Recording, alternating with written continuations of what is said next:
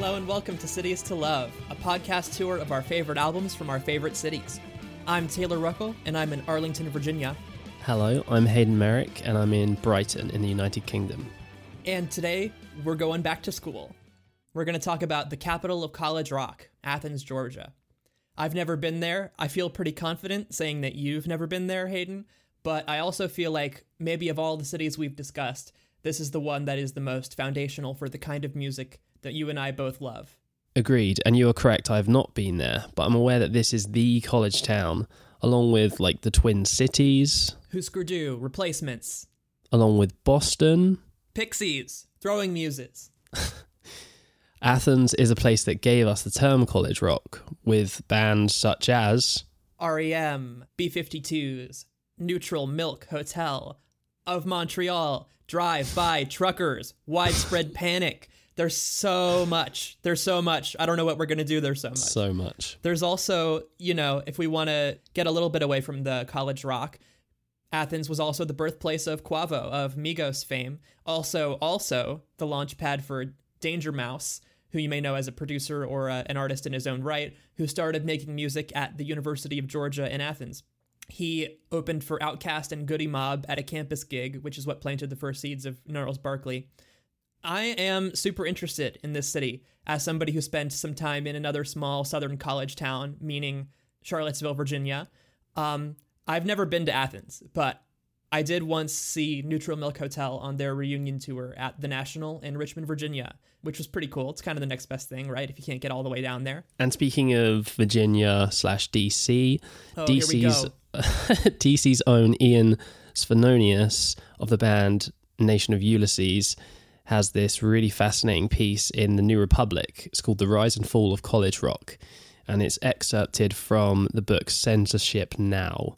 two exclamation points. Right now. Right now. Censorship immediately. Yeah. He outlines the impetus for the college rock movement and college radio, etc. Quote, in the 60s, when FM radio was less typical, the FCC issued many Class D radio licenses to universities, which allowed them to create non-commercial stations on the little-used left side of the dial.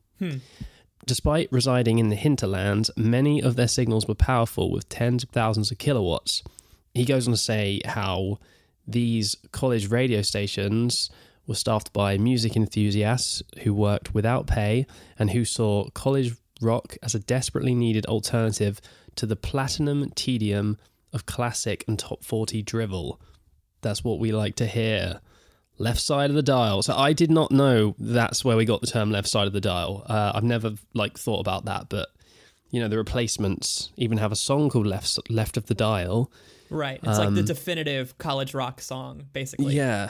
Yes. The national anthem of college rock. Basically. Yeah. And this is a lot of what I've been listening to this fall, just to take a little detour there. It's a lot of, there's no one unified sound of what gets played on college radio. That's the point. People play what they want on college radio.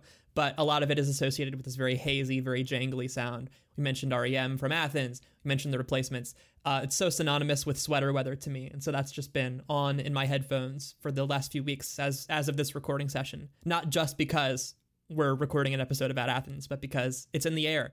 Yeah, the leaves are orange. They're brown. There's a famous documentary called Athens, Georgia Inside Out from 1986 that has a really amazing overview of the scene there at that time, mostly the music around the, university scene and whatnot. But there's also a lot of talk about visual art, about poetry, about even, the local food scene, the barbecue. And in this documentary, there's a really great quote from Jim Herbert, who was Michael Stipe's art professor at the University of Georgia and who made music videos for REM. And talking about sort of the energy of this scene, very much in line with that sort of college rock ethos that you're talking about. He says, in this town right here, one of the reasons we have a lot of creative things going on, a lot of music, a lot of painting, a lot of poetry, is that people are not thinking about taking it to New York or productions or objects, but the sense of the practice of doing it, of the making, the dignity of the making and the fun of the making. That's a little foreshadowing of what we'll discuss later, I think, that not taking it to New York. But with that intro, let's dive into some records. Here we go. I've got my spine, I've got my orange crush. I'm ready to talk about something classic. To follow along with our focus tracks, check out the Cities to Love playlist on Spotify and YouTube. You can find links in the episode description. So, Taylor, what is your favorite REM album? It's a big question. I'm going to toss out a vote for Fables of Reconstruction. And that's a great pick. I can't really dispute that. Like, I think Feeling Gravity's Pull is one of the best opening tracks on any record, maybe ever. That said, I would go with Reckoning. And we could do a whole episode just like this, just batting back and forth REM records. But my classic pick, shockingly, is not an album by REM. But it is by a band that Peter Buck called one of the greatest in the world in that documentary I mentioned, Athens, Georgia, Inside Out. My classic pick is Chomp by Pylon from 1983. I just did a chomp, sorry. Couldn't hear that on the microphone, but I love it. This is the second LP from one of the original Athens post-punk bands of the early 80s. Important to note, Pylon's drummer Curtis Crow was a founder of the 40 Watt Club, which at first was a practice space where they had parties and house shows named for the 140 watt bulb that lit the space. And eventually it moved, of course, into larger buildings and became a key local venue for a lot of the bands of the 80s and 90s we're going to talk about here. And it still exists today, which is so cool. Also about Pylon, it's not just Peter Buck. Pretty much everyone around cites them as an influence. In the documentary, there's a whole supercut just of people name-dropping Pylon. They're one of those cult bands where once you start looking for them, you start to see them everywhere. Pylon formed in 1979. The members were all University of Georgia art students. They were inspired by this beginning of a scene that was starting to form around them by bands like the B-52s, who started out in Athens before moving to New York City. There's a it's very funny that I just read that quote about how it's not about taking it to New York City, but there's some interesting caveats here we'll get into. But Pylon's inspired by them and also the broader landscape at the time, where this first wave of punk is passing away, so is disco, and there's this opening, and there's all these there's a big opening and a lot of sounds pouring into it, basically. I found a great interview with the online music magazine Perfect Sound Forever that has a lot of cool info about the early years and about the impact of the B-52s in particular, which I want to dwell on a little bit, because Curtis Crow in this interview says, New York pretty much already had punk rock, explored punk rock, and gotten over punk rock by the time the B-52s got up there. They were kind of bored. The B-52s show up there like a fucking hurricane of clean, fresh air. They went, wow, you can still have fun, dance, and be cool. That's great. Yeah, I have to bring that up, right? Because you can say the same thing about Pylon, which is where I want to start with them. Like, they're not as campy or as 50s inspired by the B-52s, but what they were was every bit as cool as any New York City band from the 70s and twice as danceable and from this little college town in Georgia. The story is that Fred Schneider from the B-52s actually helps them get gigs in New York. They get a lot of positive write-ups opening for other legendary post-punk bands like Gang of Four. Off the back of that, off the critical acclaim around their first album, Gyrate, they get a lot of performance opportunities. So along comes Chomp, and it's that kind of sophomore record where they've started to find their footing as a unit, although they're not too serious about what they're doing. And crucially, they never relocated from Athens themselves. There's another interview I wanted to bring up with Lars Gottrich at NPR from 2020. This interview was done when they were releasing a, box set many years after this record came out. They talk about this attitude they had toward Athens and towards New York a little bit. And one of the things they say is that they felt like because the B-52s had gone to New York City, that left them to step up in Athens and rise to the occasion of that space in the scene. Also, of course, it's still cheaper to live there, so their tour earnings go a lot further. Mm-hmm. And the quote that I have here from Crow again, who's a amazing quote machine. He says, "It was like you were expected to migrate there after graduation as a trial by fire period. Besides being intimidated by the whole prospect, I really liked trees, cicadas, hot summer nights, and skinny dipping. I wasn't really ready to give all that up to prove my mettle." Also, not the only artist to name drop cicadas. Yes, that'll be a running theme. Yeah. That's like the secret, secret ingredient. The fifth Beatle of Pylon, the fifth Beatle of a lot of bands we're going to talk about today. Not Beatle, Cicada, but close enough, I guess. Yeah. See what you did there? Thank you. So, Chomp.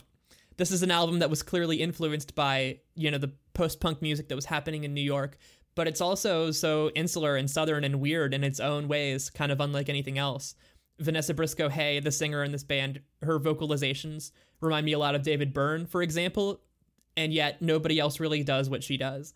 I don't think I know of any other singer that can imitate train whistle sounds on a song and still sound as cool as she is. And that kind of stuff is just all throughout this album.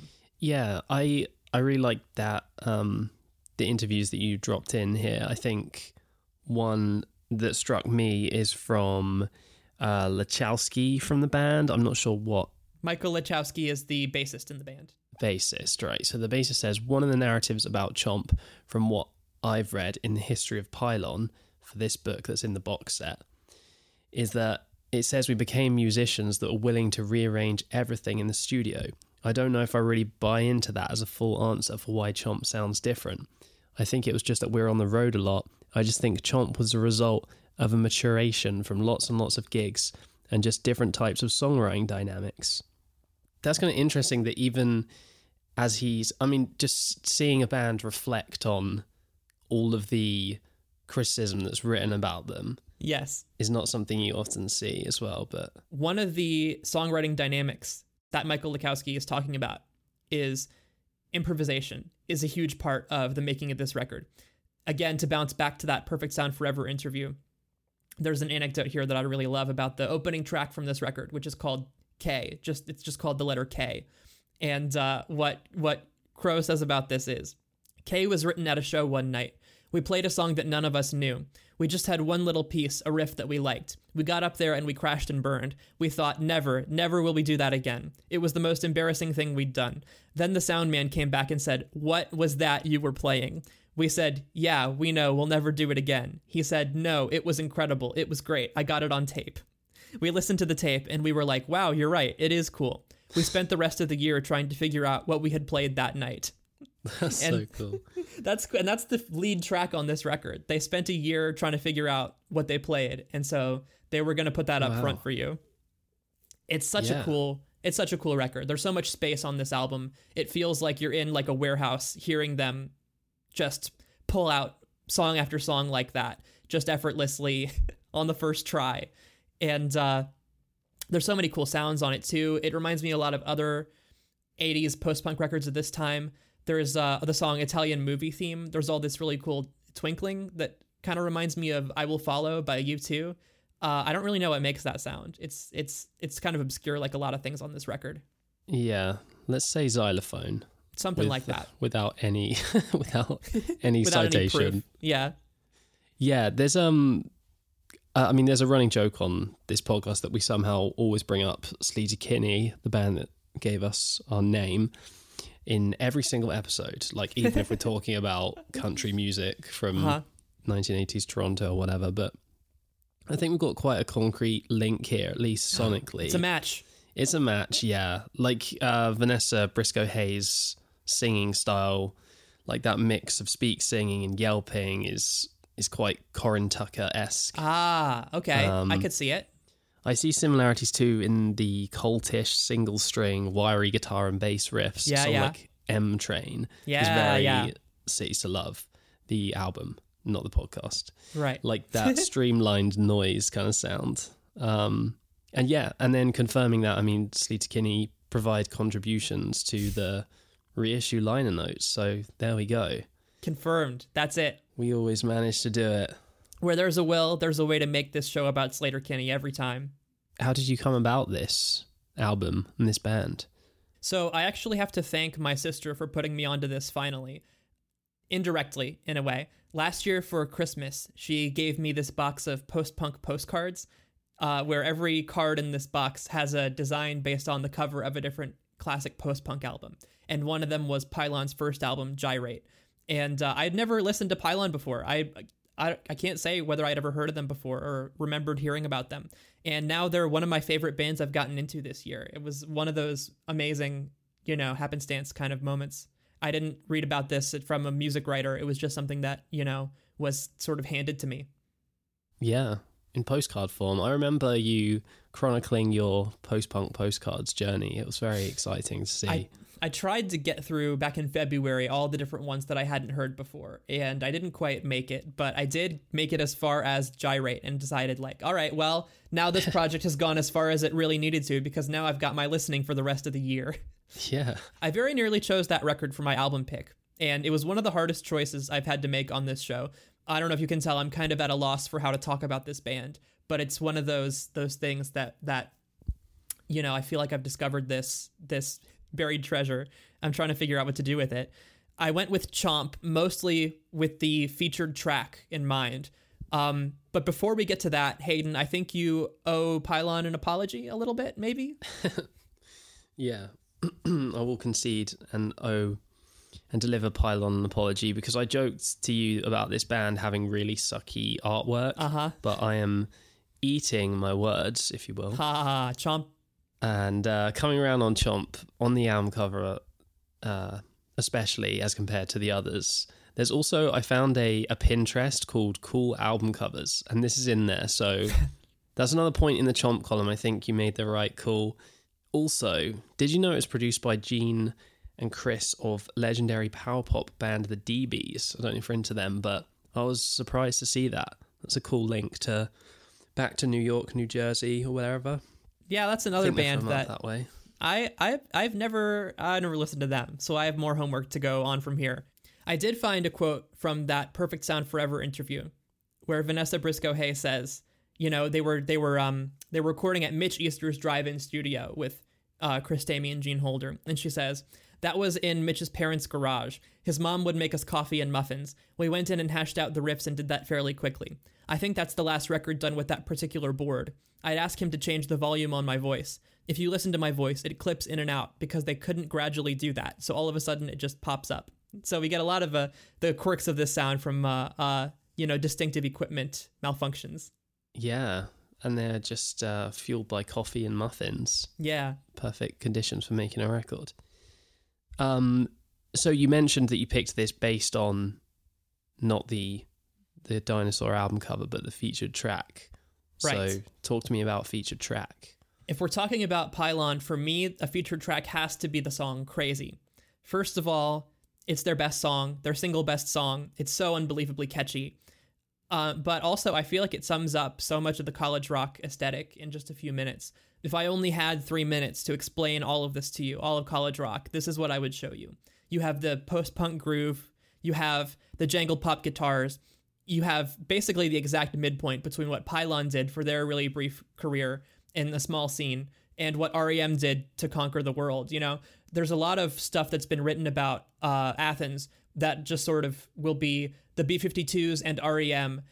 And, you know, I think if you were to complete that, it would actually be the B-52s, Pylon, and REM. Because Pylon is just this right in the middle, this link between the beginning of that scene and what it ultimately became.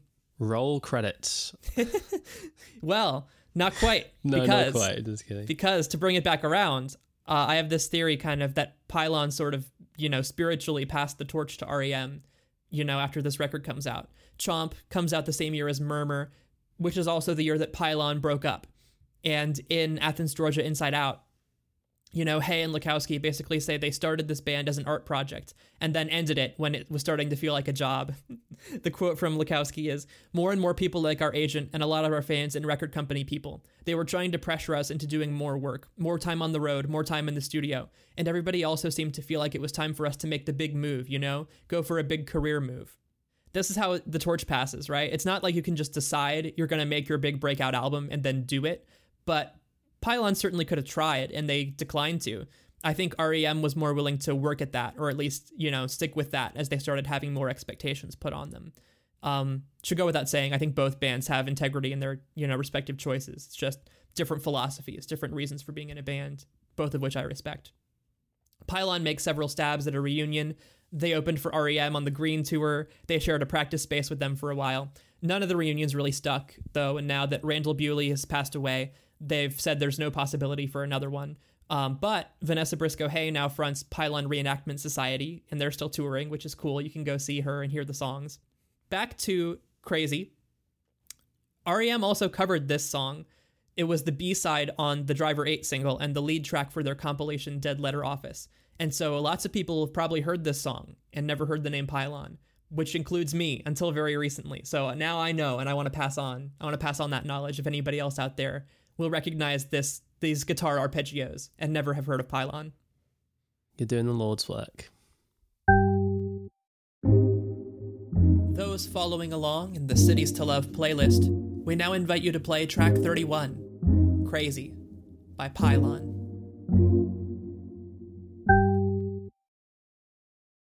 All right, Hayden, so we've got one more classic pick, and I know this time, for sure, definitely, we've got to talk about REM, right?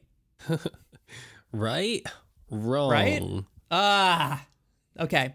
All right, I'm going to be okay. Oh, okay. Oh, okay. Are we, that's what I'm doing. It's so okay.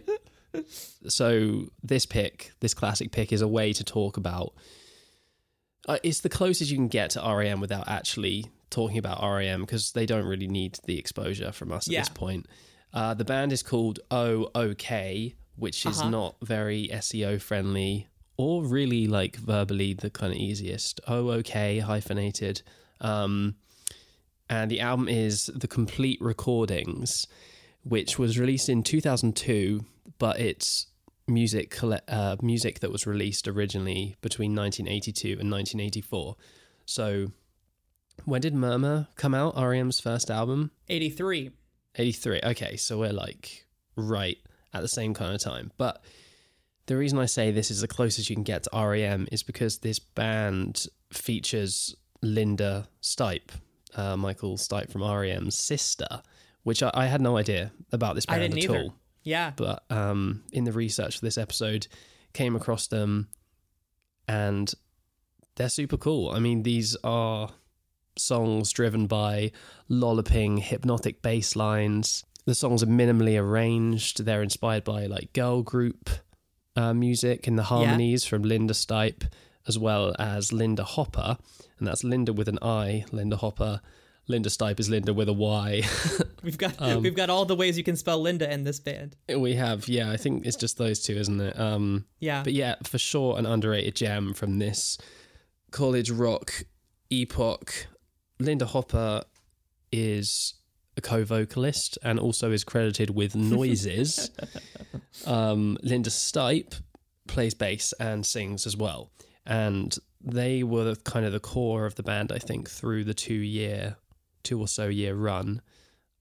And yeah, this, I guess we should dive a bit into what this compilation actually contains, because we've got the first 4 songs, which sound very different from the others, are the 7-inch titled Wow mini album.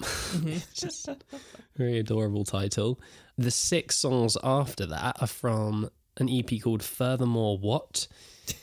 And then after that, after track 10, we've got various live recorded tracks. But I think, yeah, you pointed out that the streaming version and the Bandcamp version differ to the original, or like the LP release, I guess. Yeah, well, it's just that there's one track that is missing from the streaming version and the Bandcamp version. But you can find it elsewhere on the internet. They do a fun cover of Psycho Killer by Talking Heads. So probably a licensing thing. They left it off the re-release of, in some formats. But cool thing. Look it up. It's great. It's fun. Yeah.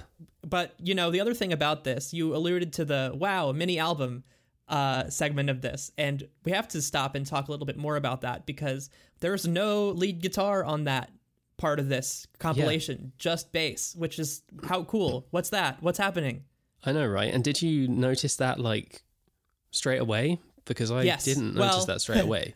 I noticed it straight away in that I saw this record with a track list and credits, right next to each other. And so immediately I saw the credits and I said, no lead guitar. What is this? How could this be? What manner of music is this? That I've never heard before. Who does that? It's one of those things that sort of jumps out right away. You don't expect to see that in any era, really. Totally. So yeah, exactly. The first 4 songs are just bass, drums, and noises, and vocals, of course. But they do a lot with their harmonies, I think, to kind of fill out the space that's left by the absence of the guitar doing that harmonic material. Following Wow mini album, they brought in a guy called Matthew Sweet to play guitar, and he played on Furthermore What, which is the next 6 songs on the compilation. So, and yeah, the sound isn't super different here, but it's definitely much fuller. He's got a Johnny Marion kind of reverby, jangly lead guitar playing style. But, you know, strangely, I don't miss the guitar on those earlier tracks. It's nice to have here. But without it, it's kind of more direct. It lands harder in a way, their lyrics and stuff, because they've got more space, I guess. It's very college rock to sort of go one step further than punk and say, all right, we've taken it back to the most basic guitar lines we can do. Now let's just take the guitar out altogether. Forget it. We're going even more fundamental, more basic, right? It's very primitive for sure. Yeah. Yeah. I originally thought there's one song on this collection called Brother, and I originally thought this would be some sibling rivalry barbs aimed at Michael Stipe from Linda Stipe. But once again, you fact-checked me. Linda Stipe did not write this song. It's credited to someone named Carol Levy, and is the only song on this album not credited to Linda Stipe, lyrically, that is. Yeah, and so this was a really interesting thing to me, and I unfortunately couldn't find any more info connecting Carol Levy to this song. I wish I could have gotten some more concrete sort of explanation for how this song particularly came to exist. What I was able to find out is that Carol Levy was a UGA art student and was the photographer who took the photo for the back cover of REM's Radio Free Europe single. And all I could really find out about her other than that is that she died in a car accident in 1983, and that the REM song Camera from Reckoning is about her as a tribute. And so, wow. Yeah, it's interesting. It's got to be the same person. And I first found out about this from a blog called Unpopular Culture, which mentions Carol Levy in a post about the book Begin the Begin by Robert Dean Leary, which is a book about REM's early years. And I need to read that book now, obviously. But I found out about this because that post quotes Robert Dean Leary as saying, quote, Carol Levy's spirit hangs palpably over the origins of the Athens music scene virtually everywhere you turn. So here is another place. Yeah. That's some really stellar research. I love that. Don't pat me on the back too hard. I haven't read the book myself. I'm just telling you what a blogger who read the book said. So, right, yeah. Grain of salt. Another link as well is that OK did their first New York tour with Pylon. Yes. And you note here that Pylon carried on that tradition of the B-52s and started bringing Athens bands along with them when they went out into the big wide world. Right. The legendary music critic Robert Christgau did the liner notes for this compilation, and he actually even reveals his rate for the project, $350, in case you're interested. Not bad. For a Christgau liner notes? All right. Yeah, that's a steal, man. I'll get it for the songs that I've been working on. I'll get him to do them. He said, below my usual word rate, but it was love. I did my part in an elbow cast. Huh. And he gave the collection an A- in his consumer guide write-up, writing effusively about the work, but docking a notch for conflict of interest. And this is a record that I think is served by his liner notes more than his consumer guide. I had to drop in a quote. It's a long one. Bear with me. It's worth it. He writes a lot about the feeling, the attitude of this music.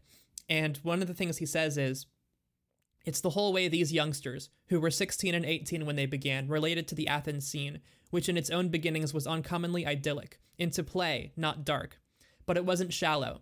As their name announced, REM's depth move was the dream song, which Linda dabbled in. But in general, she approached the secrets of the subconscious by the more direct, literal route of childhood memories and polymorphic childhood consciousness. Beneath the simplicity was mystery, full of delight and touched with dread. Oh, okay, we're happy, even though they knew there were scary things in the big woods. They found the world more interesting that way. They said why, and it sounded like wow. Amazing. That's what you get your money's worth. Yeah, seriously. I mean, just if I can't drive home hard enough. $350 is not, that's wow. The album cover reflects that kind of childhood consciousness too. The title is written like you'd see it in one of those instructional learn to write books you have as a kid. And there's the childlike drawings on the cover too. And so it all ties back to this theme. Yeah, it's all very like after school vibe. Yeah, and also just the way that certain sounds on this record are played like, you know, you would play them if you were testing out everything that your instruments and your amp could do, right? The bass tones are so kooky on those early tracks, on Brother especially, as we talked about. Yeah, it's like Peter Hook on a sugar high or something. Halloween night. I love that image because it's such a tame, for Peter Hook, that is such a tame night. That is such a... That's him dialing it back so much. These are full bars. These are full bars, Taylor. Full candy bars. I'm sorry. Yes, I bet that's comparable to his usual intake, I guess. Yeah, but there's so much stuff. The drums, they're so punchy on the song Giddy Up. I also noted there's so many neat, unique sounds on this compilation.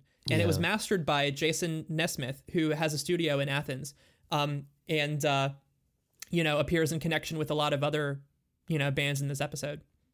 But Hayden, if you had to pick a song from this to focus on, what would be your feature?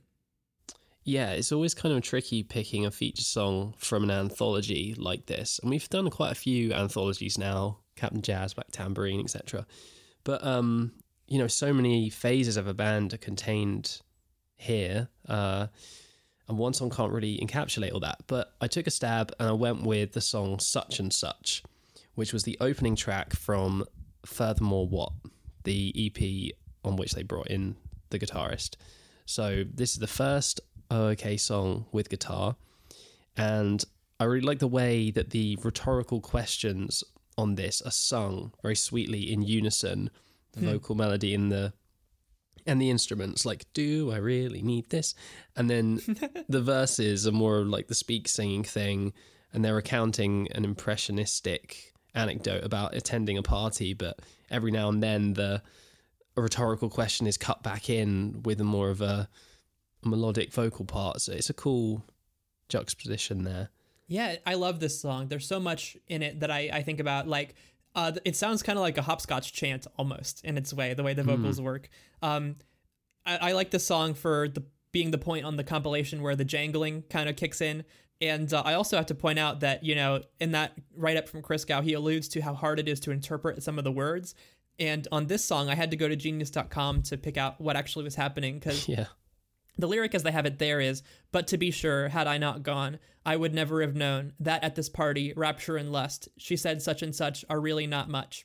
And the first time I listened to this song, I had to rewind and keep playing it because I was so sure that lyric actually was not that at this party, but bad Athens party, rapture and lust. Yeah. Oh, good spot. Do you reckon it's misquoted on Genius, or are you just hearing what you want to hear? No, I think I'm just hearing things, but They said why and it sounded like wow. They said that at this party and it sounded like bad Athens party. Wow. Those following along in the Cities to Love playlist, we now invite you to play track 32, Such and Such, by OK. Okay, we're on to the currents. We're going to ring the bell. Ding, ding, ding. What do you have for me, Taylor, on the current pick? Well, we've been talking about college rock. We've been talking about that a lot, but I want to take some time to, point out once again, Athens isn't just a great rock town. And to that end, my current pick is Bell Ringer by Lingua Franca from 2022. And this is a super visceral, very hard-hitting hip-hop record, and also the project of a fascinating figure in Athens music and academia and politics. And that figure is Dr. Mariah Parker, rapper, labor organizer, and former Athens Clark County commissioner. Wow. I feel like I need to clarify that they were a rapper and then a local government official, and now they're an organizer and a doctor. I could be wrong. I believe this is our first doctor featured on the show. It's that they have a PhD in language and literacy from the University of Georgia. And this album, Bell Ringer, was part of their PhD dissertation. Wow. I had to find a breakdown on this. According to a profile in Atlanta magazine, that full project was called Bell Ringer, an autoethnographic homecoming to hip-hop as school abolitionist praxis. Incredible. I wonder if that's floating around out there, PDF of it. I wonder if it is. I need to look into that more. That was a shortfall of my research, as I haven't read the full dissertation. And I do feel like that would be an interesting counterpart to the record because, according to that profile, the third chapter of this dissertation is the album, the second chapter is the annotated lyrics, and, quote, the first chapter provides the socio-political context and theoretical underpinnings of the project. Amazing. Quoting Parker now, the idea is that there is knowledge in hip-hop, and it can be used as an educational tool in spreading knowledge. We're into some really big ideas here.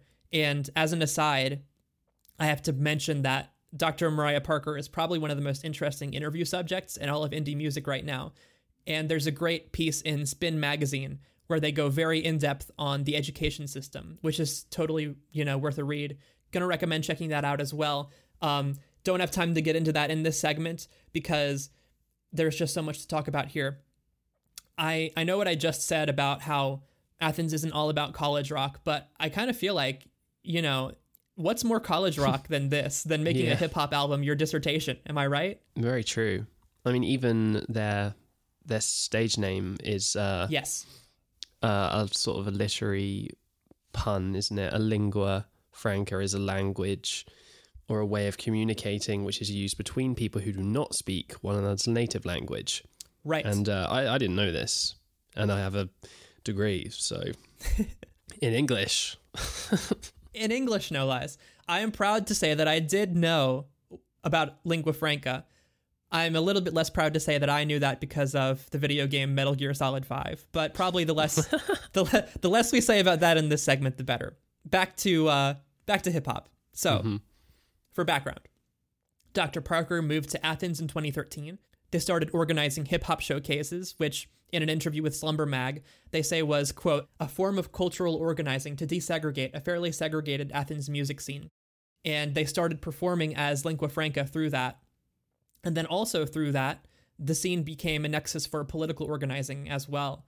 And I think the album Bell Ringer is great for the way it gives a pretty in-depth breakdown of all the different sides of what Dr. Parker does across different fields. For one thing, it has a narrative and thematic arc, as they explain in that Slumber Mag interview. And how it works is, this record starts out with the song Overture, appropriately, referring back to the murder of a 15-year-old black girl named Latasha Harlins in LA in 1991, which was one contributing factor that led to the LA riots. And then after that, there's a sort of flash forward to the present, dealing with the inequality, the social issues that still exist in the US. And it moves over the track list toward calling for labor action, economic justice, and for police and prison abolition, not to mention the end of colonialism in places like Palestine. And so, in other words, it's a very consciously timely record, and it's very relevant right now. Through it all, you have these heavy percussive flows. The lyrics are very powerful. It's a real sit up and pay attention kind of record lyrically. And then also there's just incredible beats that will move you physically. Also, to continue on the theme of desegregating, lingua franca uses this record to bring together all kinds of different artists from across the larger Georgia scene. There are rappers like Dope Knife and Westa Ruler. There are indie pop artists like Night Palace and Pip the Pansy. And there are even some famous Athenian acts like Kishibashi and Of Montreal on this record. Of Montreal, of course, came up with the Elephant Six Collective in the 1990s. Put a pin in that. We'll be back. And also, Jeff Rosenstock is here. Pretty cool. That Jeff Rosenstock. Yeah, he's always showing up where you never expect him, isn't he? I don't know. I didn't really know that, but that's so cool. This is a stacked starting lineup. Yeah, and one of the biggest features actually isn't even from a musician. It's the activist and writer Angela Davis, who appears on the final track of this record. Apparently, per that Slumber Mag interview again, in 2020, Dr. Parker and Angela Davis were both speakers at the same youth summit, which is how they got connected. And Parker says about that, we had a long conversation about international solidarity in police and prison abolition and the intergenerationality of movements. And so we stayed in touch ever since then. And then she ended up contributing some words on the excitement that she feels today. At the summit, I asked her, what do you think young folks can learn from the movement elders? And she was like, no, I learned from y'all. I'm so excited to see what y'all are doing, and I'm so inspired. That's what ended up on the album. And so it's the last song on this record, like I said, which is called Abolition. And the refrain of that song goes, "If being radical is grasping from the root, that's just what I'll do," which is based on an Angela Davis quote. And it's also factually true because, we get a little linguistic lesson built in with this song. Radical comes from the Latin root rad, which means root. So there you have it. That is head-shakingly smart. I had to get into this a little bit just because earlier this year I happened to read Angela Davis's book, Blues Legacies and Black Feminism. And in that book, she talks a lot about the kind of consciousness raising aspect of the blues and talking about issues as a prerequisite in that time for, the feminist and the civil rights organizing that followed, the cultural impact of the blues. And it's hard not to see the parallels with hip hop there, and particularly with what Lingua Franca is doing on a record like Bell Ringer. I, of course, have to shout out friend of the pod, Mike Lasser, our mutual editor at Flood Magazine. Not the first time I've shouted him out talking about a hip-hop record. Surely will not be the last time. Yeah. His first listen feature from last year on the title track, Bell Ringer, is the reason I heard about this record. Thank you, Mike. Thank you for everything, Mike. And you, in turn, are now passing that torch forward because I hadn't heard of this, and I really don't feel I have any intelligent observation to add to this, because I am the middleman bringing you Mike Lasser's hip-hop recommendations. Yeah, I really like the structure of this, how it begins with the overture and then the pacing is suitably thoughtful and story-like, as you've alluded to. It's so carefully thought out, even how the title is, to quote Lingua, a jab to the face that knocks someone out completely, but it also invokes someone ringing the bell to sound the alarm about something. Yeah. Like, that's so clever. They are never just doing one thing at a time. Everything serves multiple purposes, like that root, and cramming in as much as possible, It's really impressive. It's really, really impressive. But, yeah, so we've heard about Abolition. What's going to be the featured track? So definitely go listen to Abolition, but I wanted to choose the song Oh Fuck as the featured track. I wanted to point out the of Montreal feature, of course, and that Elephant Six connection, which, again, will be back. But also the fact this is one of the more upbeat songs on the record, and that gives a lot more color and weight to the political messaging of Bell Ringer. This is something that Dr. Parker talked about in an interview with Rolling Stone, and what they say is, "I think this only works when you also show the complexity of who you are as a person. It becomes pushy when you lose out on the fact that, I love to go out dancing, and I might steal your girlfriend, and that I have contemplated the end. The messy, seemingly apolitical stuff is what humanizes all the other stuff. I still have internal struggles that I need to process and get out, so I get to be a full person in this. All of us are whole people in this fight." It kind of speaks to the multi-layeredness that you're talking about. I think that's borne out in everything on this record. Those following along in the Cities to Love playlist, we now invite you to play track 33, Oh Fuck, by Lingua Franca. Now that we are firmly in the present and firmly outside the alternative rock genre, why don't you tell me about something else current? Yes, I would love to. I feel like I always say that. I always say, yes, I'd love to, while I'm glad that you're still enjoying this, Hayden. I'm glad you still love it. Yeah, we haven't lost the spark yet. This is me stalling, oh yeah, what am I going to talk about? No, the record we're going to talk about here is called The Opening or Closing of a Door by Christine Leschber, and it's from last year, 2022. So this will probably be dropping in 2024, but I believe, Taylor, you're with me that this album, at least initially, is somewhat impenetrable, and then when you kind of get the context around it, it becomes more accessible, and not because it's dense or difficult to listen to or anything, but very much a wash over you record. It's that kind of ambient pop that's sometimes tricky to interrogate or fully engage with, break the surface of.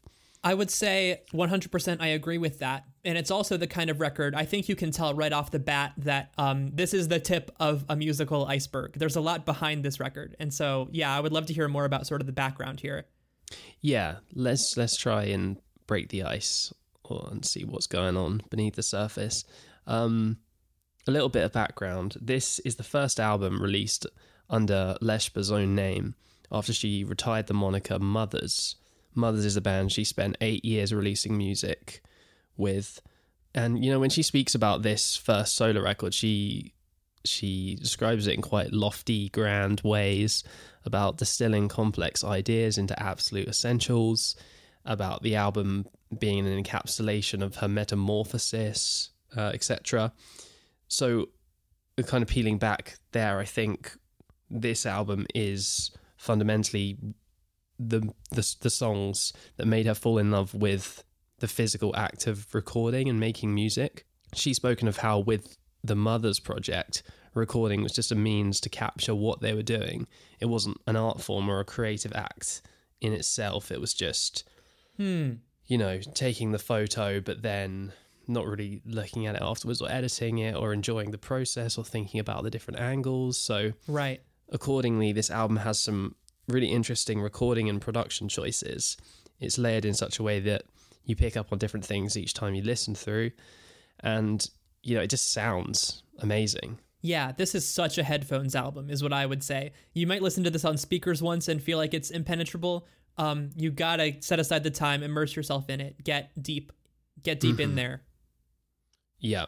In terms of genre, I think we're talking experimental pop, some kind of pop that resides on the fringes, Letitia Sadia from Stereolab, her solo work, or artists such as Melody's Echo Chamber, Lael Neal, organs and synthesizers, they're employed very liberally here, but used as kind of a pad rather than a melodic device. And she's borrowing techniques from minimalism, like phasing and layering, polyphonic textures, and she's manipulating her voice a lot too.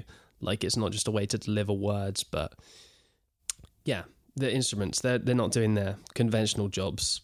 The bass plays the main counter melody on Stairwell Song, for example, while the synths produce the underlying harmony. So everyone's kind of doing their bit and interfacing in a kind of atypical way.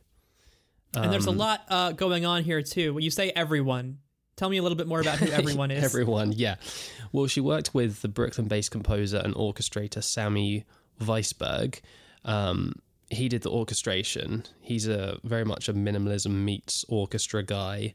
Shout out to his 2021 album Music for Strings and Winds, whose title is an homage to Steve Reich, with his music for mallet instruments, voices and organ, etc. Right. So yeah, we've got those woodwinds, we've got strings on the Leshber record, we've got chamber, pop, baroque kind of inspirations. There's lots of percussion. Yeah, I would say if I were to try and characterize this, it's definitely not rock per se, but I do get major college vibes from this whole deal. It reminds me of when I would go to the contemporary classical performances at the, music department building in college. You mentioned Steve Reich. That's I'm getting that for sure. Yeah. We've got hand claps all over the place as well, which I think is pretty neat the way they're involved. On the song Picture Window, the hand claps kind of tie into the sense of place. So Leshber recounts that she grew up in a small town in Georgia, so summertime meant crickets and, you guessed it, cicadas. There we go. Quote, the way they phase in and out of each other and the swirling movement of pollen on the water. I built this song in layers, beholding always to the backdrop of the South, the warble of head rising off the scalding pavement. I love that quote so much, and it really is so evocative and musical. Yeah, you can even hear the samples of crickets and cicadas in the middle of the song, which is such a cool pad to have. I also have to shout out, only because of the word reminded me, but I once saw a folk band from Athens called Cicada Rhythm at a show in Charlottesville. That was one of the things that came up for me while I was researching for this episode. So very, very Athens, wow. The cicadas. Yeah, that's our third Athens cicada link, right? Yeah, it's very southern. It's you get that a lot of places.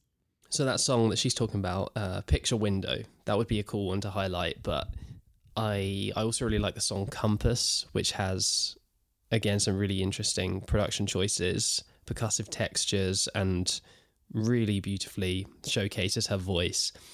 The latter half of the song really gets into that minimalism territory, like this trance, this kind of trance-like state. We've got phasing marimbas or xylophones and strikes of auto harp, it could be, although I couldn't find a credits list to confirm that. But yeah, when that shift hits, when those, phasing marimbas maybe come in, it's so cool and surreal sounding. It's like, what if all the cicadas and the frogs in your yard just started chirping together in perfect rhythm? Nice. I've been trying and failing to train them too. Don't give up.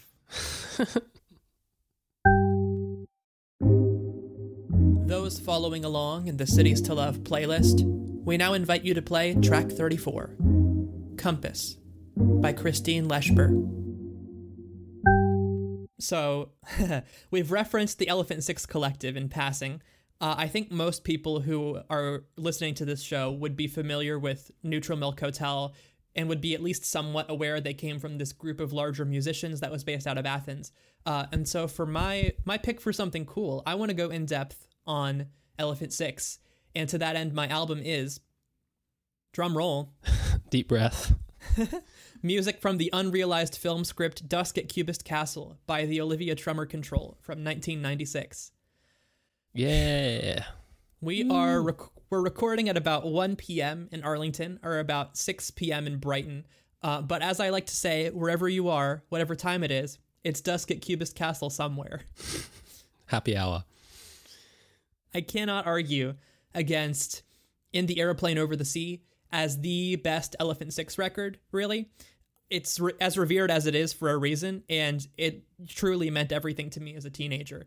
But for as collaborative as that record is, I think it's also, so obviously an individual vision. And Dusk at Cubist Castle, on the other hand, I think showcases the strength of Elephant Six as an artistic community. And thus is more college rock, really. Bingo. Yes. More collaborative, more collegiate. The Olivia Tremor Control originally was founded by Will Cullen Hart, along with his childhood friend Jeff Mangum of Neutral Milk Hotel, of course. They both grew up in Ruston, Louisiana, along with folks like Robert Schneider and others who would form the nucleus of the Elephant Six Collective. Will Hart came up with the name Elephant Six as a mutation of the Max Ernst painting called The Elephant Celebes. And he also drew the famous logo that went on all the records. So he's right there in the mix at the beginning. This is where it gets kind of hard to talk about, because across the internet there are so many conflicting sources on the timelines of the various lineups of Elephant Six bands. It's so hard to pin down who was in what band when. At some point, this band was called Cranberry Life Cycle, and then at some point they were called Synthetic Flying Machine. At some point, the lineup was a trio with Will Hart, Jeff Mangum, and Bill Doss, who grew up in a different neighboring town in Louisiana. But what we do know for sure, beyond all shadow of a doubt, is that in the early 90s, they all moved to Athens with a bunch of their friends, like 10 to 20 of their friends maybe, and started calling themselves the Olivia Tremor Control. The draw for Athens in the 90s, I think, is pretty much the same as it was in the 80s. The rent was cheap. There were service jobs because of the university. People could work part-time and spend the rest of their time on their art. This is something they talk about in a documentary that came out earlier this year that is just called The Elephant Six Recording Company. Can't recommend that highly enough. But I found an interesting footnote on this about the move to Athens. Another book I haven't read and unfortunately have to rely on other people's quotes from is the book Endless, A Lo-Fi History of the Elephant Six Mystery by Adam Clare. I would not normally quote from citations on Wikipedia, but this one was too good to pass up, because according to one of those citations, there's a line in that book that goes, listening to Pylon together on a drive out to a water park in Shreveport, Will, Jeff, and Robert decided they'd live in Athens together someday. Amazing. I can't not bring up the possible Pylon connection, right? Yeah. You do see some Pylon t-shirts in the Elephant Six documentary, so I'm inclined to believe this is coming from a real place. Yeah. But back on topic. Where were we? Athens. At some point, Jeff Mangum starts focusing more on Neutral Milk Hotel. Will Hart and Bill Doss recruit Eric Harris and John Fernandez to round out the Olivia Tremor Control lineup. But this is all kind of beside the point, right? They're all part of the collective. So, of course, on the first full-length album this group makes, Dusk at Cubist Castle, they also have contributions from Jeff Mangum and also Julian Coster of Neutral Milk Hotel and the music tapes, and Robert Schneider of the Apples in Stereo, who was, such an important part of this too. Because when the other Rustin guys moved to Athens, Schneider goes to Denver, Colorado. He sets up the studio that a lot of the Elephant Six bands used. And that's where they made Cubist Castle. And We're the here. The first Neutral Milk Hotel album was made in that Denver house, I believe. Yes, I think you're right. We're here at Cubist Castle. And Cubist Castle, to me, is, it's one of the coolest records that there is, I would say. It's full of these just flawless, spine-tingling melodies. It's full of mind-blowing psychedelic effects and experiments. And it's all sort of underpinned by what comes off as, like, the unbridled joy of just having your own space and your own tape machines that you and your friends can mess around with and really, kind of create your own world inside of. It's the fun of making that Jim Herbert talked about in that Athens Inside Out quote. Yeah. It doesn't feel like a singular vision. It's way more of a mucking in album. The length and the tangents and the detours. It's a long record, and that contributes to what I think is a lot of, it seems like intentional obscurity around this record, right? Like there's the extended title, Music from the Unrealized Film Script, which doesn't actually refer to any film script that actually existed. It's the fact that right in the middle of this record, there are 10 tracks all in a row that are all called green typewriters with no numbering, no apparent structure, no unifying theme between all of these tracks. It's wild. Yeah. I read somewhere ages ago that if you make it through the 16-minute closing track from Jimmy Eat World's Clarity... Goodbye, Sky Harbor. Yeah? Yeah, that's it. If you make it through that, you'll never skip it again. And I feel that the same is true of the green typewriter suite. Well, let me lay something else on you that will sort of unlock the mystery of this record. Well, no, something that will add an entire other layer to the mystery of this record. There is a second disc of Cubist Castle that came with some CD pressings, which was called Explanation 2, Instrumental Themes and Dream Sequences. And what this is, it purports to be an ambient accompaniment you could play at the same time as Dusk at Cubist Castle and create a quadraphonic listening experience. This is a cool ambient album. There's a lot of neat drones and, samples and things. And yet, it's not the same length as Dusk at Cubist Castle. So you can't do the quadraphonic listening thing. And it's also not on streaming services, but I sure hope someone got fired for that blunder. Play it in 2 browser tabs. And dare I say, once you've made it through Dusk at Cubist Castle with instrumental themes and dream sequences in your other ear, you'll never skip it again. I bring all this up because I'm sure there's people who will want to read kind of mythology or intent into these weird, aspects of this record. But I get the impression these guys were kind of just having fun, being intentionally cryptic, and also just having so many different ideas. They couldn't record them all fast enough or put them in an order that made sense to anybody but them. There's a great quote in the documentary from Dan Donahue of the band Great Lakes, talking about Will Hart, where he says, "I always felt like Will was the most vocal and to me most energetic person I'd ever met. Something enters him and you kind of watch it spin and he has 8 responses and he wants to say them all at once and they're all funny and they're all interesting and they all mean something." And that's the feeling of listening to this record, really, is like, it's like there's not enough tape to hold everything that they're coming up with. And so they have to start layering stuff back over itself, right? Yeah, that's such a great link to make. To get a little bit more into kind of the breakdown of this band creatively, a lot of the story of the Olivia Tremor Control, at least as fans know it, is the songwriting contrast between Bill Doss, who was more the pop guy, and Will Cullen Hart, who was more the experimentalist. All the great bands have those too. It's the Lennon-McCartney thing, right? They make one other LP in 1999, which is called Black Foliage Animation Music Volume 1. Also an excellent record with a cumbersome title that doesn't connect to anything that it says it connects to. And it was their final album and it's Volume 1. Brilliant. So far, we'll get there. After this, Elephant Six Collective starts getting a lot more press attention because of the, breakout success of Neutral Milk Hotel. The band kind of splinters after that. There's some kind of falling out or a distance grows between them. It's very vague. They don't talk a lot about this, but they split into Bill Doss's band, The Sunshine Fix, and Will Cullen Hart's band, Circulatory System, which both go on to make their own records. Right. The quote from the documentary from Bill Doss is, about their sudden success, quote, "It didn't happen for the longest time, and then everything seemed to happen all at once. It was so crazy that it did kind of break everything apart. A lot of us were just like, I don't know which way to go. It was almost time for us to go off and do something on our own." It's interesting to think about, because these guys aren't household names, but things do have a way of getting weird when you're in that kind of indie darling, position. Like Bill Doss was interviewed by Rolling Stone for Black Foliage animation music, which is wild for a record like this. Yeah. Anyway, they do reunite intermittently.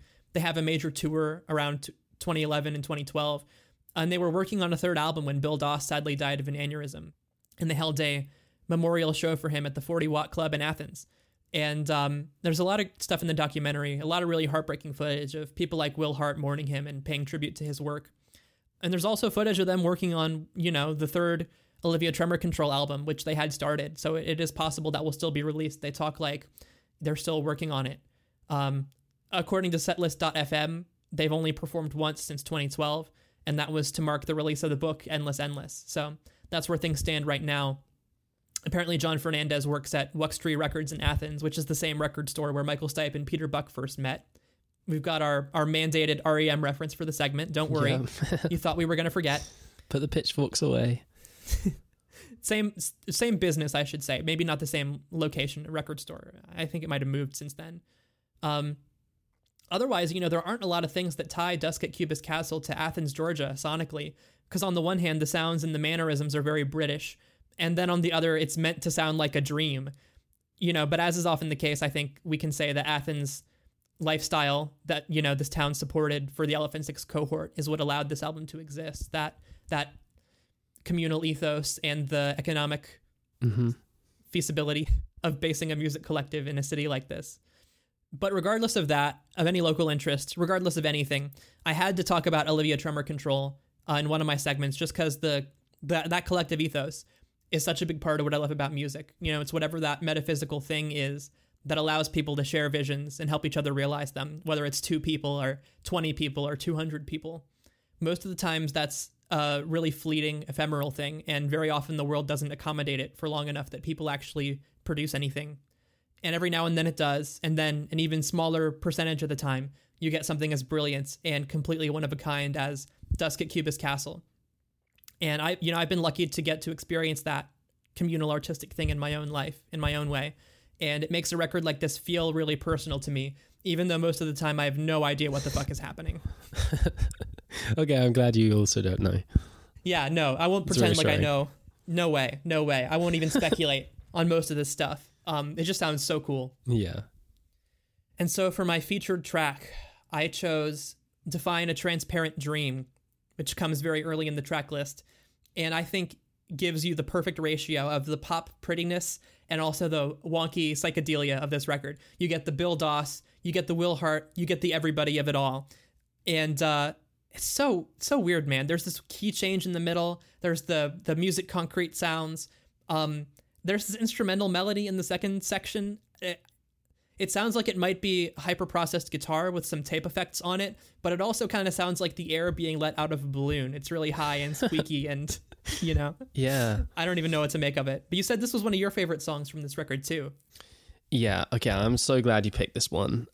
If I may briefly go all out music theory nut job. The floor is yours. You've heard enough from me. Take over. Yeah, I just think it's interesting when you've got all that experimentation going on with tape loops and stuff, but to also look at why the music itself theoretically is interesting. Like the chord progression, for one, is really special. The reason it has this uplifting, hopeful tone is they flattened the seventh degree of the scale. So we're in the key of B major, and in this key you wouldn't technically find an A flat major chord among the chords that belong to that key. But the chord progression here is B flat major, A flat major, G minor, and then F major. So they're giving us that A flat chord, and it creates this really nice tension. Like, it's a nice kind of tension. It doesn't sound strange, but it does slightly confuse our inbuilt wiring in a good way, in a way that makes us feel happy, I think, like a surprising subversion. It makes us feel like we're in kind of a dream world, but it's a good dream world. Yeah, definitely. And then at the same time, it's a descending root note thing, which is like always gorgeous. It's very Beatles. It's very Mariah Carey. All I Want for Christmas Is You. Sort of a trick borrowed from like gospel music. And the best part of all, no one is actually playing these chords. They are implied only because they're not just like strumming chords. Either the bass is doing that descending root note, and then the guitarist kind of outlining certain tones. The woozy keyboard sounding thing that I think you're right is probably a very processed guitar. But yeah, and the structure too. So interesting. Just the linear A-B thing and never coming back to the first section. Right. It's not a A-B, it's a A-B. Yeah, exactly. A-B full stop. Such a well-constructed track. Love it. I love that you worked in Mariah Carey and you thought I wasn't going to bring it up. You should, yeah, her chord progressions are excellent. Those following along in the Cities to Love playlist, we now invite you to play track 35, Define a Transparent Dream, by the Olivia Tremor Control. I feel like, Hayden, basically, this category is a funny one because everything in this whole episode has been something cool. But we need one more, so why don't you bring us home? Yeah, before we have to like totally change the format of the podcast. Yeah. Quick, move on. Quick, something cool from the year 2000. It's the Glands. It's the band The Glands. It's the record The Glands. The crowd goes wild. Yeah, we've got a self-titled record coming in at number 6. Yeah, The Glands are the best indie rock band you've never heard of. That is something along those lines of the title of all the memorial kind of articles that came out after the band kind of fizzled out, like, or should I say they were reappraised. So when referring to bands like your Dinosaur Juniors and your Sabados and your Pavements, we get that slacker label tossed around, often erroneously, and the Glands are a different branch of that slacker thing. Like, they're not the lightly misanthropic, throwaway, insouciant thing, but they're a band that advocated for the easy life. And, you know, even the fact they didn't start making records until they were in their 30s. Huh. Now you have my attention because you're saying there's still time. Yeah, well, the advice continues. Stay in one place. Someday everything will come our way. Goes a line from the song I Can See My House From Here. In other words, don't move to New York. Keep it right here in Athens. Exactly. Yeah, that's what I was alluding to at the start. And it seems to be a theme here. Like, you move to Athens and then you stay. Because, yeah. Anyway, sound-wise, this band are, I think, more reposed, a bit more poppy, less intense than the Sabados and the Dinosaur Juniors. Everything is drenched in southern humidity. And, you know, they could be a little bit offbeat, a little bit strange on some of the other records. But this album, they kind of stayed in one place. As I said, they're in the pursuit of easy living. We've got Ross Shapiro as the frontman, and he ran, not consecutively, but an eatery in Athens called Gyro Rap, and a record store called School Kids. And I think he was someone who was very much embedded in his community, in the Athens community, and his lyrics reflected the city back to the population. Like, they're a household name in Athens with these homespun observations. And there's a cool anecdote from Patterson Hood of Drive-By Truckers, another Athens band, and he recalls walking down the street in Athens shortly after this album was released and hearing its opening track, Living Was Easy, emanating from the windows of several different houses. That's so cool. Wow. Just like, that's like, I don't know what the modern equivalent for that would be. And I was going to say something dumb about like, oh, it's when big pop artist album drops at midnight and everybody's tweeting about it. But that's nothing. That's not what this is so much cooler. Yeah, I think maybe the equivalent is when you got your sidebar on Spotify and you can see what people are listening to, and everyone's listening to Caroline Polachek or something. Yeah. So you've mentioned Drive-By Truckers, but you have also, noted that this is a very well-connected band's band kind of situation we're dealing with here. Yeah. I think on this episode we've had a few reissues with extensive liner notes. We've talked about line notes for like OK, for example. Yeah. The reissue for all the Gland stuff, there's a box set called I Can See My House From Here. And you've got James Mercer from The Shins contributing, David Cross, the comedian, who is rivaling Fred Armisen for most cool music cred comedian ever.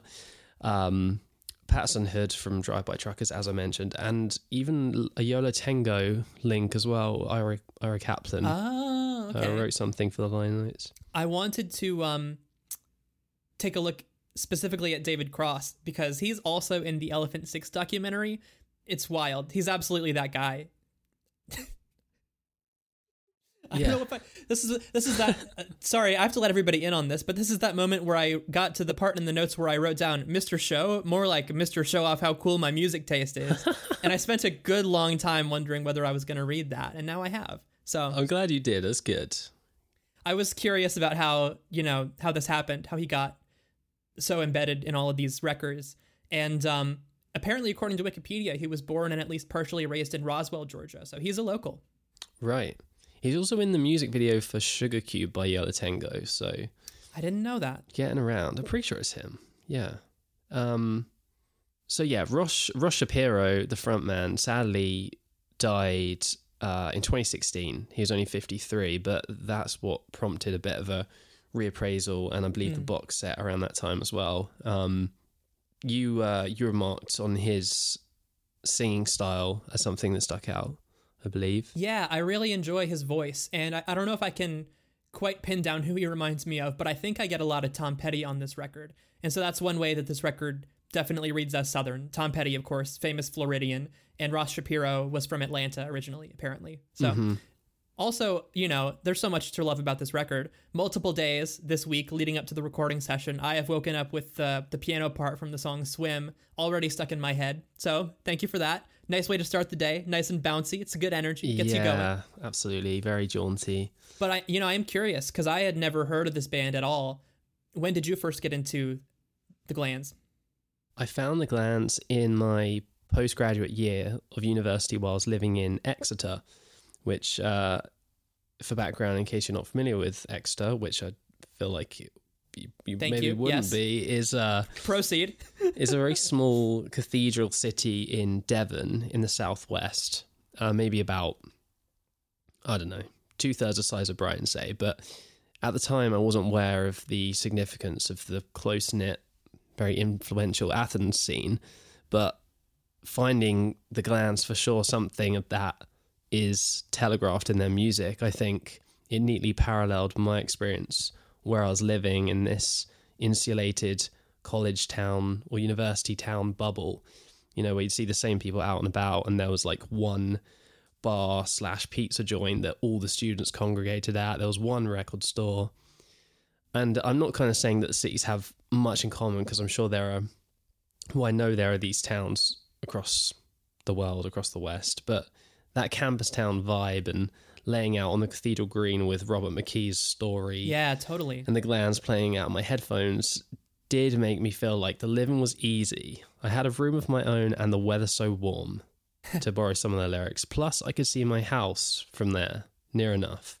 Ha, I see what you did there. And so, your future track, of course, is... Yes, it is. That's not a setup, unlike our usual repartee. That's a genuine...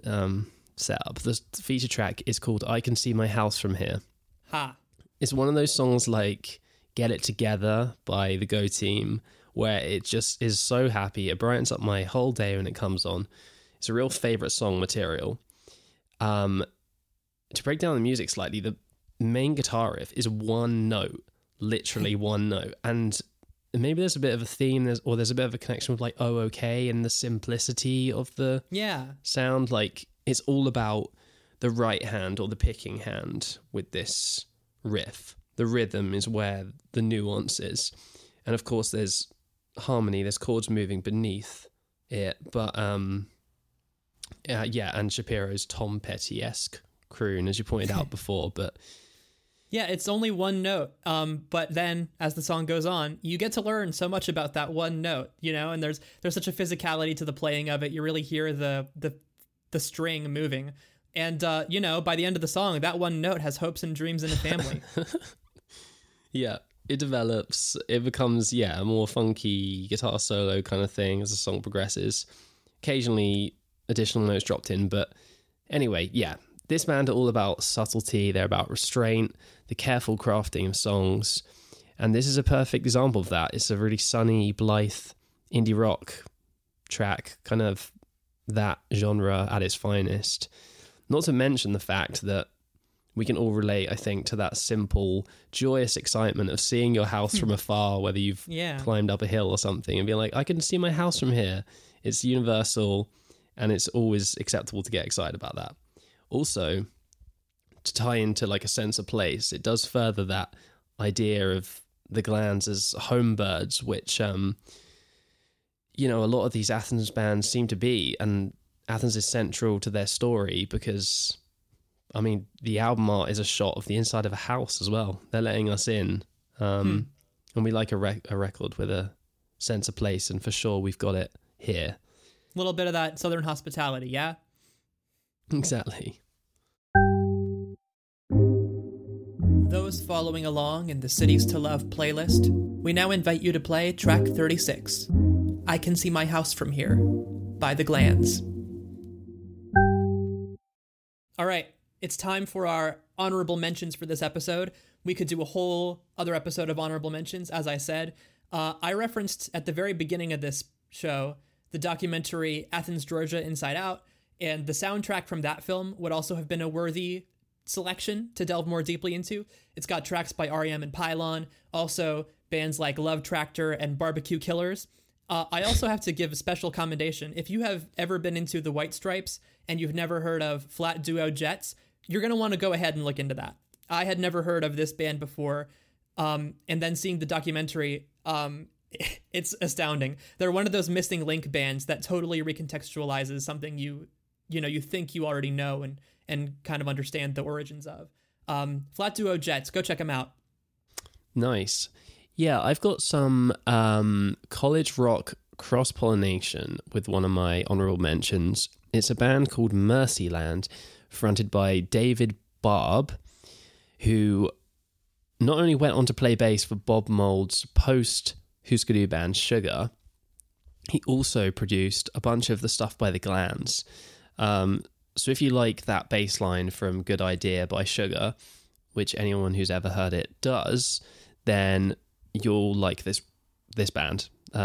Big major key, alternative rock songs, yada yada, nothing too crazy, but really solid band. Hey man, that's enough for me. I'm in. Say no more. I've also got to shout out the band Nana Grizzle.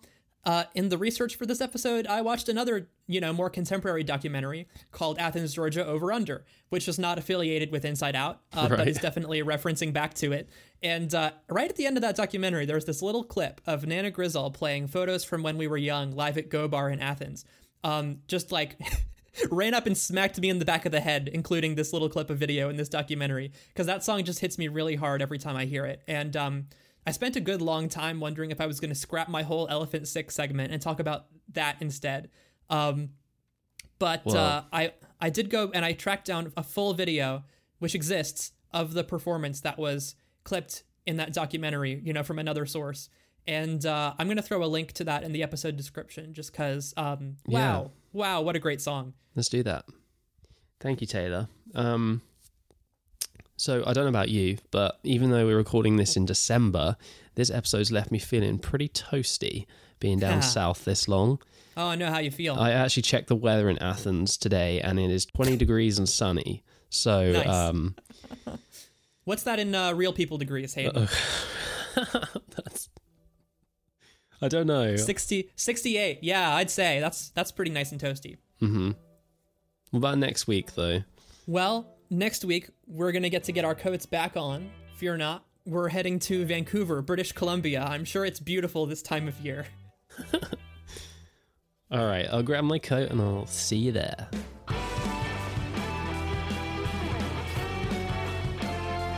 For more from the hosts of Cities to Love, check out the episode description, where you can find links to the Cities to Love playlist as well as some of our other music writing work. Thanks to Ultimate Overshare for the use of Gotta Juice, which is our intro and outro music. And most of all, thanks to you for listening. This has been Cities to Love.